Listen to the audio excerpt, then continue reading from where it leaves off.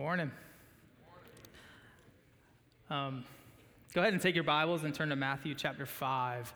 Matthew chapter 5, we'll start in verse 2 in just a minute. Thanks, guys.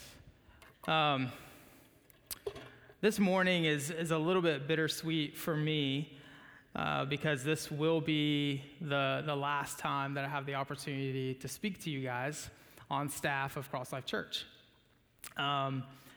And so Rachel and I and my family have been over at the East Campus serving there for the last several months. And God has brought us Jeremy Good out there to be the East Campus pastor, so that allows us to come back for another week. But as most of you guys know, Rachel and I, my family, and a few others from here and from Virginia are actually going to be going to start a brand new church in Winston-Salem, North Carolina at the turn of the year. And so we actually have already bought our first church building, otherwise known as the house that we're renting, and we are excited to go. And so I wanted to say, too, part of the beauty of some of the East Campus band being here this morning is that the four that were up here have also been in our college young adult ministry for the last 5 years. And I just love them to death. And Jeremy and Ashley, the two that we're singing right here, are actually being called by God to go with us. And so we are not stealing them, okay? But you guys are planting seeds, and they have grown up here. And the ministry of Cross Life Church does not just exist in Oviedo, Florida, but around the world, literally, and now in Winston-Salem, North Carolina. So I also just want to say thank you to the church. It's been just an extreme blessing to be here, to be able to grow up here. I had a couple of years of elementary school here, middle school and high school, and so many of you have invested in me and spent time with me, and also allowed me to come back after college and seminary and be here for the last 5 years. And so it's been a major blessing. We covet your support, your prayers as we go. And this morning, I was kind of given the task of kind of talking to you a little bit about the vision of Redemption Hill Church in Winston-Salem, North Carolina, that will be beginning and coming soon in January. But as I was praying about this, I just began praying, like, God, how can I kind of cast the overall vision for Redemption Hill Church while also speaking to the vision as a church as a whole and be a blessing to and a challenge to, and in some cases, many cases, a pat on the back to Cross Life Church as well. And so I believe that God is kind of giving me this word to share with you guys this morning in Matthew chapter 5. And so I want us to go there. If you aren't already, make sure you turn there. We're going to read it in just a second. This morning will be just a little bit different in the sense that my Bible is completely glued together. That did not happen in the first service. That was weird. And so it's not brand new, and I have read this page before, I promise. But it'll be a little bit different because I want us to kind of get all of the application and kind of talk about what this text is meaning up front. And then we're going to dive into the text because I think it'll help us to understand what Jesus is saying here in the Sermon on the Mount. And this is kind of Jesus' sermon. If we were to say, like, what would Jesus preach to us if he were here before us, we can look to Matthew chapter 5 and the Sermon on the Mount and kind of get his podcast, so to speak. And so I wanted us to look at that this morning. And let's just go ahead and read it together. Matthew chapter 5, starting in verse 2. And he, Jesus, opened his mouth and taught them, saying, "Blessed are the poor in spirit, for theirs is the kingdom of heaven. Blessed are those who mourn, for they shall be comforted. Blessed are the meek, for they shall inherit the earth. Blessed are those who hunger and thirst for righteousness, for they shall be satisfied. Blessed are the merciful, for they shall receive mercy. Blessed are the pure in heart, for they shall see God. Blessed are the peacemakers, for they shall be called sons of God." Verse 10, "Blessed are those who are persecuted for righteousness' sake, for theirs is the kingdom of heaven. Blessed are those who, when others revile you and persecute you and utter all kinds of evil against you falsely on my account, Verse 12, rejoice and be glad, for your reward is great in heaven, for so they persecuted the prophets who were before you. Verse 13 through 16, our focal point this morning. You are the salt of the earth. But if salt has lost its taste, how shall its saltiness be restored? It's no longer good for anything except to be thrown out and trampled under people's feet. You're the light of the world. A city set on a hill cannot be hidden, nor do people light a lamp and put it under a basket, but on a stand, and it gives light to all in the house. In the same way, let your light shine before others, so that they may see your good works and give glory to your Father who is in heaven. Jesus here in the Sermon on the Mount, and why I wanted to back it up to verse 2, is that he's really talking about this new kingdom. That Christ has actually come and was born of a virgin. He's broken into the darkness. He's broken into a sinful world. He's brought light into a place where there was no light. He's become the salt in a place where there was no salt. And he's come to this earth to speak and to share who he is and what he is about to do. And for us, we are all people who are looking back at what he has done and what he has accomplished on our behalf. And so he's saying, because I'm coming and because I'm going to the cross to pay the penalty for your sinfulness, and I'm going to rise from the grave to overcome that sin, that there might be no separation between you and I any longer, and that my people might be my people, that I might call you, as we just sung, sons and daughters, and that we as a body of Christ might rest in that, might sing that with all of our might, and it be the truest words that we could possibly proclaim.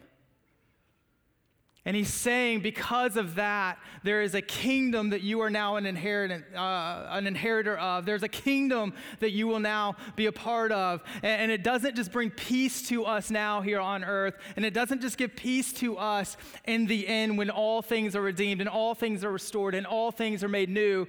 But there's a kingdom that is being brought here, that there's a redemptive work that is being done here. And Christ leaves us with a mission to redeem as we have been redeemed.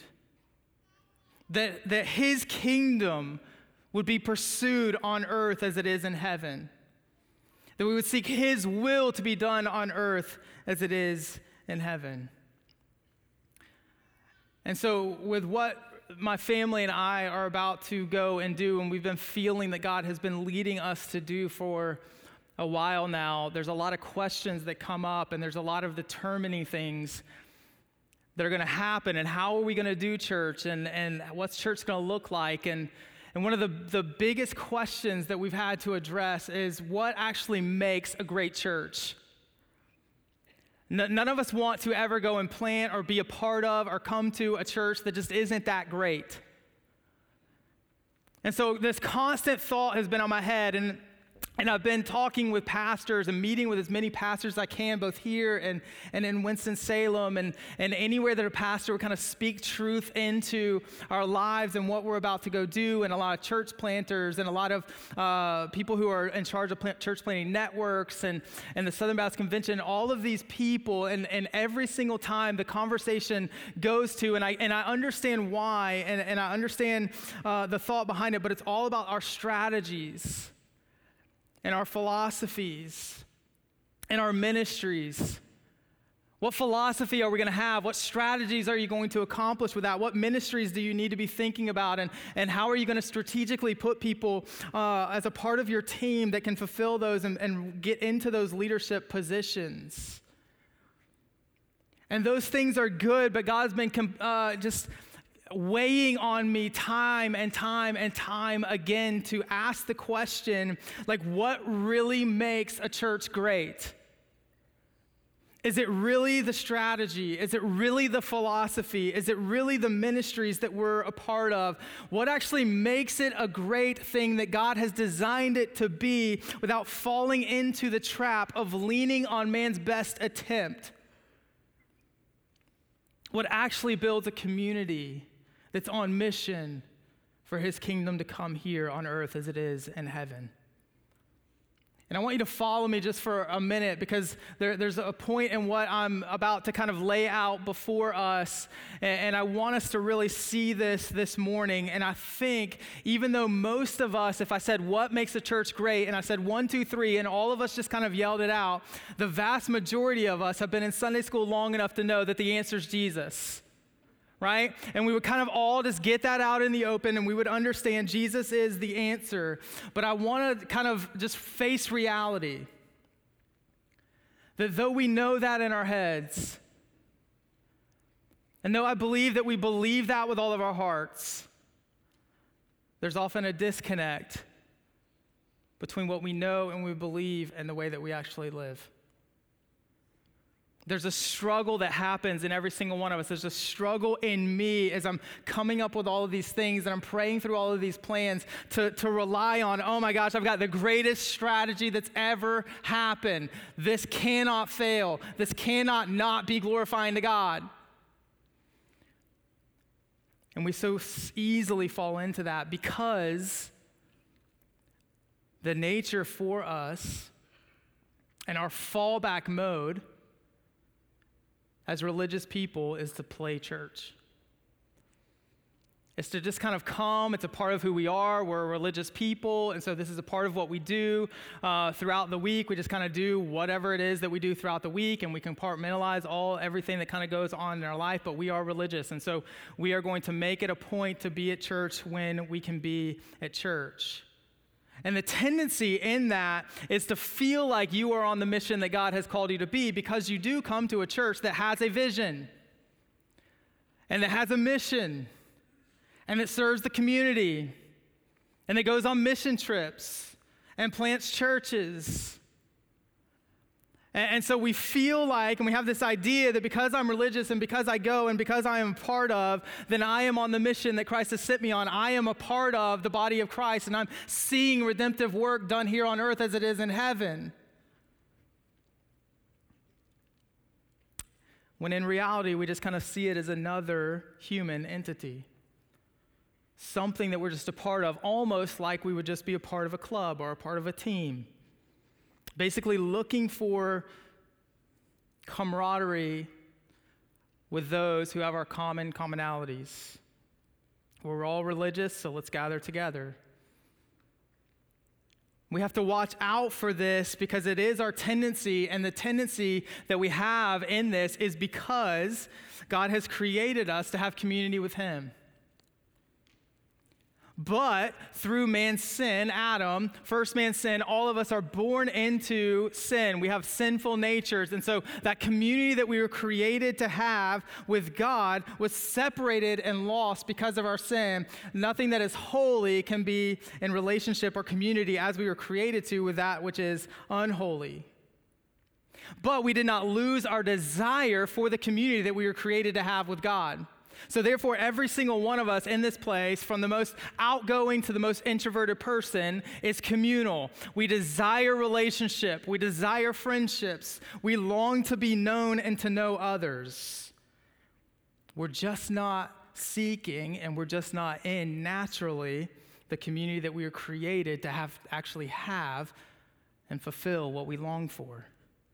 So in our sin, rather than depending on Christ, and so us coming together and saying that community we were created to have is God, that He is the one who is all things, that we come together in unity and love and compassion as one with peace and unity, true peace, true love, true unity, because all of us are facing upward and all of us are worshiping outward towards the one who created us to have community in Him, and that actually satisfies and fulfills us. But instead of that, we turn at the original sin, and thus after every single one who is born into the nature of sin, inward. This is what Adam did. This is what Eve did. Upon sinning, we go, everything that we were doing in community with God, we believe that we can have within ourselves. He doesn't deserve what I am giving, but I deserve what I've been giving to Him. And so we went from seeking community in Him and having everything that we long for to turning to our inner self. Turning from the community we were created for and turning to ourselves for survival and for meaning and for purpose.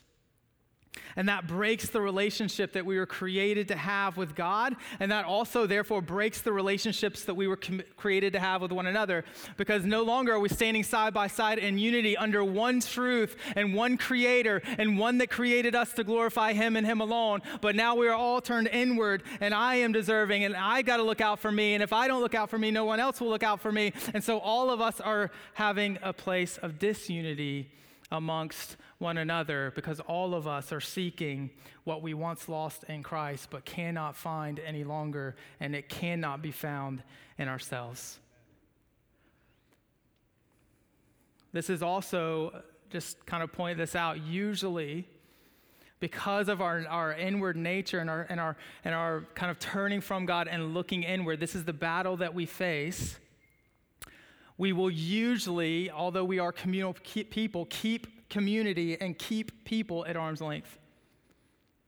Because we do have that feeling that if I don't do it, no one else will. But I need community, so I've got to look out for myself. I don't want to be burned. I can't really trust, but I need these people, but I'll keep them at this distance. And what we'll begin to find is that the vast majority of time where there's not redemptive work happening by the grace of God is that all of the people I actually let a little bit close to me will look just like me,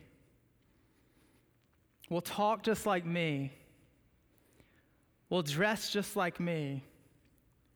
Because I'm so inward focused, but I'm so communal driven that I've got to have people in my life, but I can't just trust anything. So the ones that look just like me, the ones that act just like me, the ones that believe just like me, they're the ones that I'll let just a little bit close. And this is the central way that we work in our sinfulness. So we're no longer centered on God, which allows us to be fulfilled in him, therefore selfless and equal with all others. And an inward turn causes us to focus on our own heart's desires and what our own eyes see and believe that they need.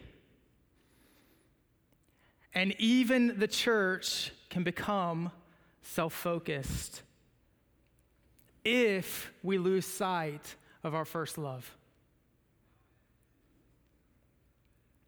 That is our nature. And if we're not leaning continuously on what makes the church great, what makes the church unique, what makes it the one thing that the gates of hell cannot prevail against, the one thing that the power of sin cannot overcome, the one thing that the sting of death cannot touch, the thing that makes the church, while the world is fragile all around it, standing on and built on solid ground. The thing that while the world is divided, we can actually come together and have unity. While the world is selfish, we can actually love selflessly. While the world is confused, we actually know exactly who we are and therefore know exactly what to do. While the world is grasping for satisfaction, we then are people who are looking for a place to share the satisfaction that's overflowing in us through the work of the Holy Spirit living and dwelling within us. And while the world is decaying, we know that we are everlasting. And we know that we can bring light and we can bring salt into the darkness. So what makes a great church?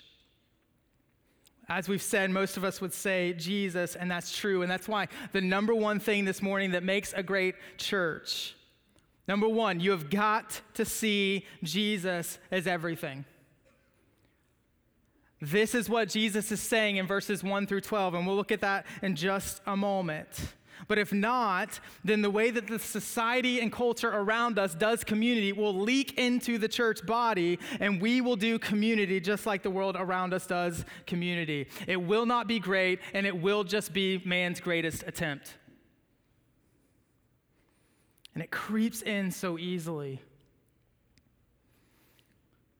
All it takes are good things that we see as great things or that we make the best thing, losing sight of the greatest treasure, and that treasure is Christ. And we can kind of see this as we kind of start thinking, and I think most of us would, as I said, say that Jesus is kind of the answer for that, and that Jesus is everything should be the main focus of the church. It's a little bit of a no-brainer to many of us. But then I started thinking to myself as I'm kind of working through all of these things, if someone said to me or asked me, why should I come to Redemption Hill Church in Winston-Salem, North Carolina, the things that would immediately pop into my mind are not necessarily, hey, that we believe Jesus is everything. A, because it sounds weird. But B, because my mind would immediately go to, the church can meet your needs. Ministries. Well, there's really great worship led by a guy with a man bun. He's awesome. There's decent preaching. We're going to focus on the Bible. The style that you might like is what we might have. And then we just start talking about philosophies. And then we start talking about the serving in the community that we do and how we partner with all these community partners and the mission trips that we're going on. And then we start talking about strategies. And we so often do this, and I know that for most of us, it's just because we really do understand the truth, but then we're just trying to have definable things of how we can actually say that the church is true. But for many of us, as that language creates culture, our hearts follow, and those really become the things that we seek out as a great community. And we stop seeking out that Jesus is first, and we start seeking things in churches to meet our needs. You might say, well, Brandon, how do we even say that Jesus is everything then? You just said it sounds a little bit weird, and it probably wouldn't get people to come to your church. And so what I would say then is we need to begin talking about and creating culture and language around who Jesus is and why he is everything and how that affects the body and the community. So why should you come? Why should you be proud? Why should you desire for the community to be reached as a part of Cross Life, as a part of Redemption Hill? Well, let me tell you about the love that I experience at this church because Christ has so loved me. Let me tell you about the family that I'm a part of at this church because God has brought us into a family and he has made us his sons and his daughters. Let me tell you about the compassion, and all I'm beginning to do is to define to that person the attributes of our King Jesus, that he loves us, that he shows grace to us, that he's patient with us, he's forgiving to us. And those are the things that we find when we gather together with a body of people who believe that and are found in that and rest in that and believe and teach and live out that Jesus is everything. That's what we can be a part of. That's what we can say, man, our church. We see Jesus as everything. We can easily, though, begin to define church by our own criteria, by our own feeling, what our hearts desire, what our eyes themselves see. And we can be a gathering of people, listen, who sing praises to Jesus every single week, that give money to his furthering of missions through the church, that hear the word of God proclaimed, that see baptisms in the back, that take the Lord's Supper and participate in remembrance of what he has done, and that do mission and service in our community really, really well, and think that we're on the front lines of fighting against sin and seeing redemptive work and transformative work done in our community, that all the while could be functionally missing the heart of God. Just man's best attempt at community. Building our kingdom. Building our will. Not based on an outward view of worshiping God and reaching the community, but on an inward view of what do I want. This is about me. And suddenly, in our culture today, the inward focus of the people makes and produces an inward focused church, which we see prominently in 3 different ways. I'm just going to list these really quickly so that we can move on, but you probably know them, have seen them. Churches who have lost their first love, as Jesus says in Revelation 2. And they begin to think inwardly, and we begin to view our mission field with apathy or with animosity or with imitation. And it shows up in the way that we do the second thing that makes a great church, and we see this in verses 13 through 15, that if Jesus is everything, verses 1 through 12, then verses 13 through 15, we are to be on the mission of Christ. But an apathetic church who is inwardly focused is just a church that is in the community. They've taken up space there. They're geographically where they define their mission field to be, and they've built a building. They have built a pretty place. They are doing lots of really, really cool things for their people. And as long as you can be them, as long as you can act like them, as long as you can look like them, you are welcome too. But basically, they're just there. They don't have issues with the city, the community doesn't have issues with them, but there's very little impact, and it may even just be because this church says all the right things, does all the right things, writes all the right things out on paper. This is who we're going to be. We've got a vision statement that makes sense. We've got a mission statement that is glorifying to God, and all of us would use the language that glorifies God. All of us would declare the truth, but then we just get caught up in other things becoming more important and lose our first love. It easily happens. And the people around them would just assume in the community have some sort of shopping center on the church property because they believe in their minds that it would benefit the community more than the church does. Then there are some inward, lost their first love churches that view the mission field with animosity. This is a church against the city, against the community. Basically a bunch of Jonahs, if you're familiar with the story.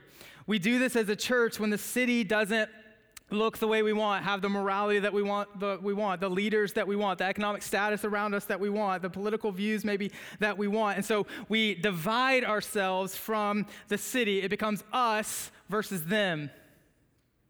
We become a subculture, and we have no effect on the city around us, even though we're doing things well in our compound. And anything different makes us extremely uncomfortable. And so instead of a church seeking redemption in the community, we seek segregation for the redeemed. Thirdly, which is a church we see much of today, a church that has lost their first love, and therefore the mission goes out with it that seeks to just imitate the community.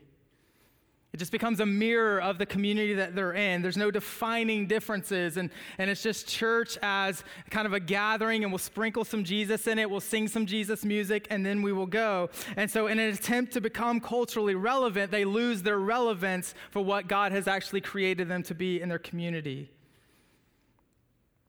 And listen, we could leave those churches every single Sunday. This is the scary part to me, and where the gut check comes and the heart check comes, and my mind has to be made right on the things of God, because we can go to those churches every week thinking, that pleases the Lord, and that pleased my soul. My ears were tickled. My preferences were met. The ministries there were ministering to me well. Oh, what a great church. What a great body. What a great group of people. But they don't have the mission of Christ. He isn't everything. And that church could grow to 20,000 people in the community of Oviedo, Florida, and still lose the city. Because there's a greater treasure than Christ himself. It has ceased to be redemptive. It is void of his mission. It has ceased to have eternal transformation. It's simply giving people a religious outlet to be their own God, to think inwardly and participate outwardly in an inward church. So listen, at Cross Life Church, us at Redemption Hill, we do not want to be a church in the community or against the community or simply emulating the community, but we want to find Christ as everything in all that we do. There's nothing that we speak into you. There's nothing that you speak into one another. There's nothing that we do here, no ministry, no vision, no anything here that doesn't completely point to the fact that Jesus is everything. He's done it all. He's accomplished it all. When he said it was finished, that was true. And all we do is place our faith and surrender and everything he has accomplished, and it's 100% by grace that we are saved and brought into the beautiful family that he calls the church. This is what we long to be. And so in this text, the Lord summarizes the function of believers in the world. He's basically talking about how are we to be a church that's for the city. Not in, not against, not kind of just emulating, but for it. That we build one another up in truth and love, but then we are out and scattering for the city, the community that we are in. So he's saying the true purpose of the church, and he lays it out just like we have just said. So notice in verses 2 through 12, essentially he's saying, blessed are those who depend on me for all things. Blessed are those who understand that you are needy, that you can't do it inwardly, that you can't have all that you were created to have alone. Blessed are those who get that it is all about what I have done on the cross and the resurrection and what I am doing now, standing between you and God as your mediator, crying out that that is my son, that is my daughter.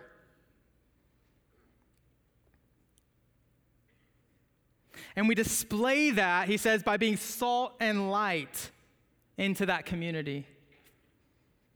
And they will know you then by your love.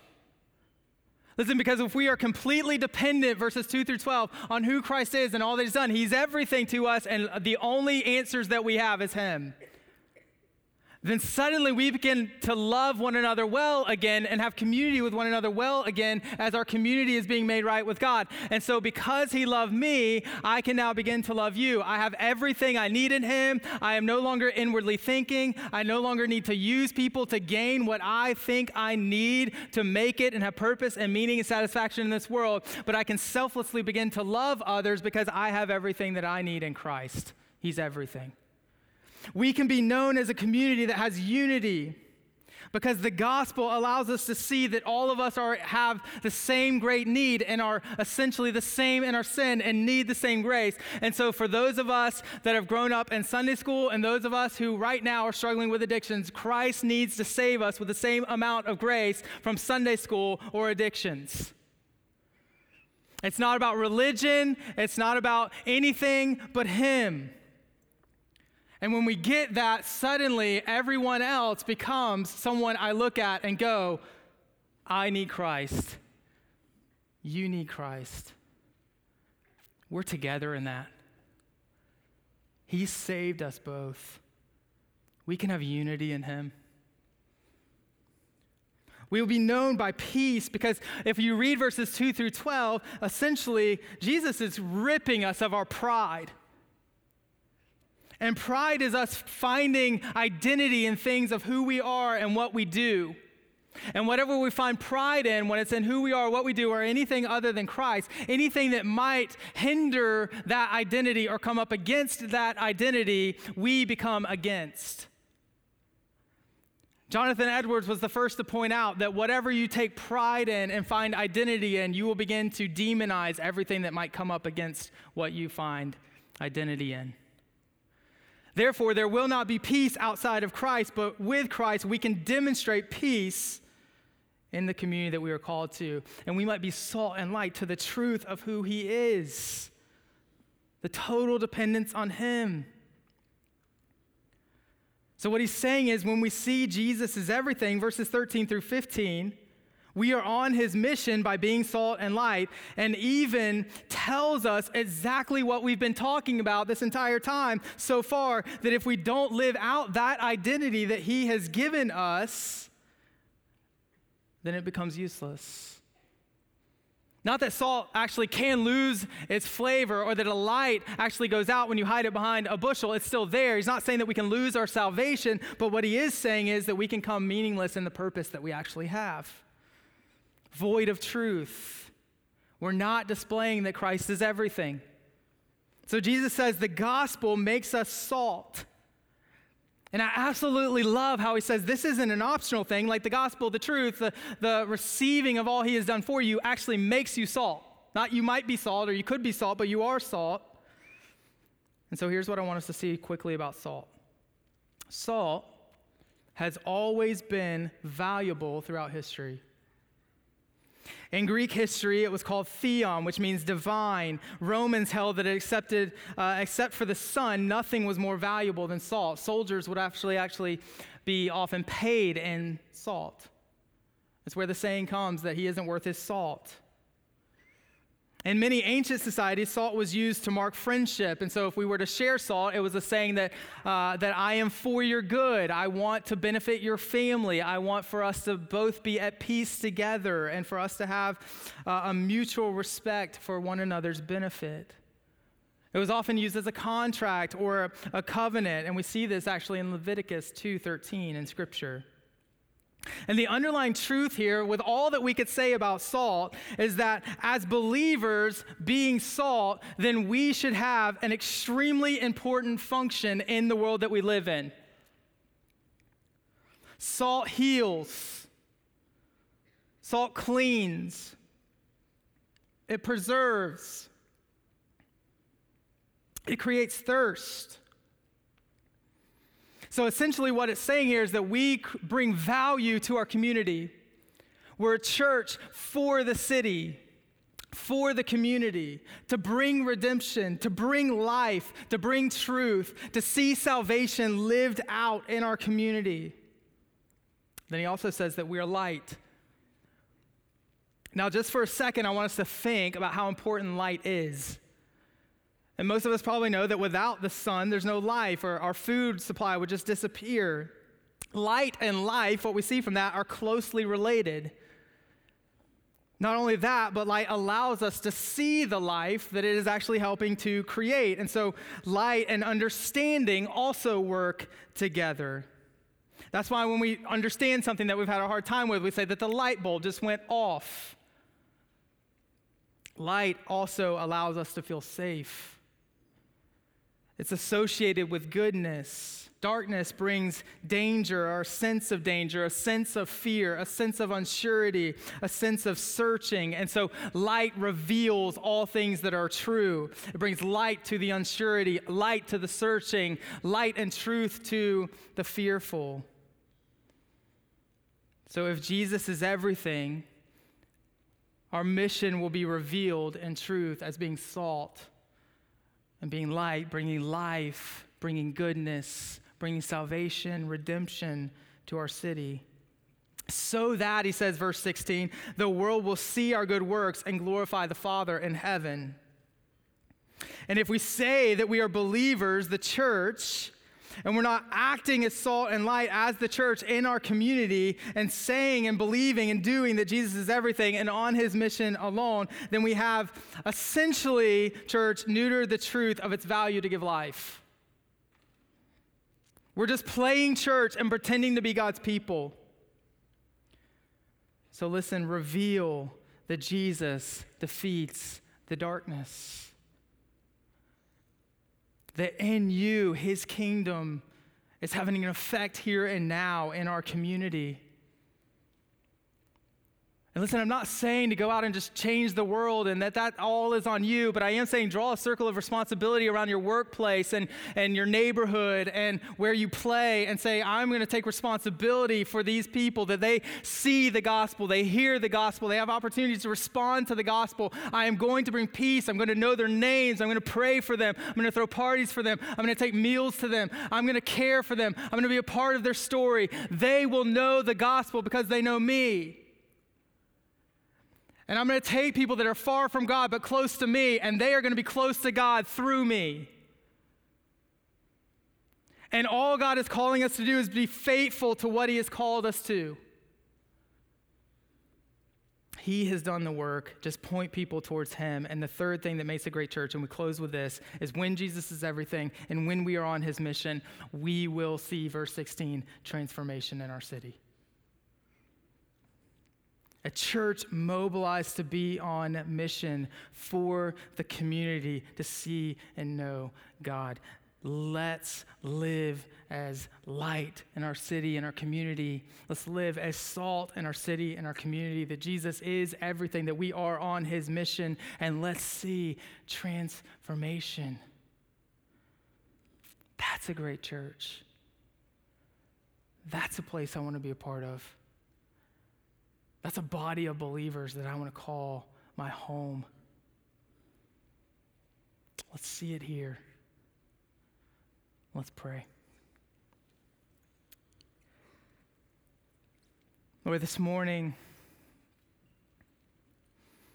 God, I know that we're coming in here from all different places and with all different things, and there are people struggling with all kinds of different things, and we're coming from all different backgrounds. And God, I know that only you can speak to everyone exactly where they are.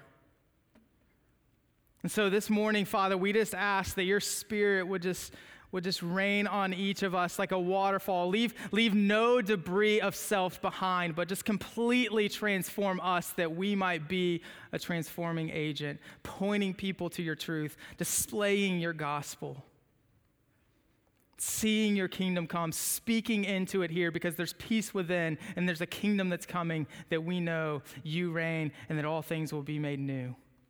Let us reflect that here as salt and light. With heads bowed and eyes closed, some of you this morning might be sitting here and going, I don't know about this salt and light stuff.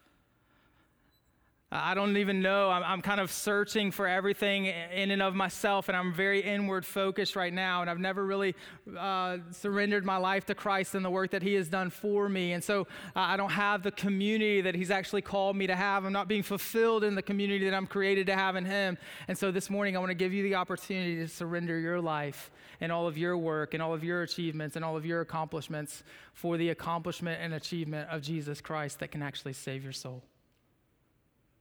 So I'm going to pray a prayer, and I'm going to pray it out loud. I'm just going to ask that if you today desire to surrender your life to Christ, that you just pray it silently as I pray it out loud. And know that there is no magic in this prayer. You're simply saying that Jesus is everything, and that I see that I need him, and my life is now his. So if you desire that this morning, pray this after me. God, I know that I'm sinful. I know that my sin has broken community with you. But I know that you have made a way for community to be had again. And I surrender all that I am to what Christ has done for me on the cross and the resurrection. I completely surrender to you. My life is now yours. Let me be salt and let me be light to the fact that you are everything. For many of us maybe here this morning, maybe we're kind of wrestling with the fact that we haven't really been a part of what God has called us to be. And we might say that we're a part of a great church because we show up and we're here. And because the church is doing some cool things, we kind of associate ourselves with doing some cool things. But let me challenge you this morning that the church is not an entity, it's a people. And if you're a part of it, you're a people on the mission of Christ. And so maybe some of us this morning just need to confess, I haven't been a part of making a great church. I haven't been a part of being a part of a community that God has called me to. And so I just need to repent of that and ask that God would use me to that end. And so now is our time to respond. And so the altar is open if you want to come and pray. Chris is right here. If you want someone to pray with you, or maybe you prayed to receive Christ this morning and you just go, I don't even know what's next, then just come say and talk to Chris and he'll pray with you and kind of let you know the next steps. But let's stand together and let's respond to God's word.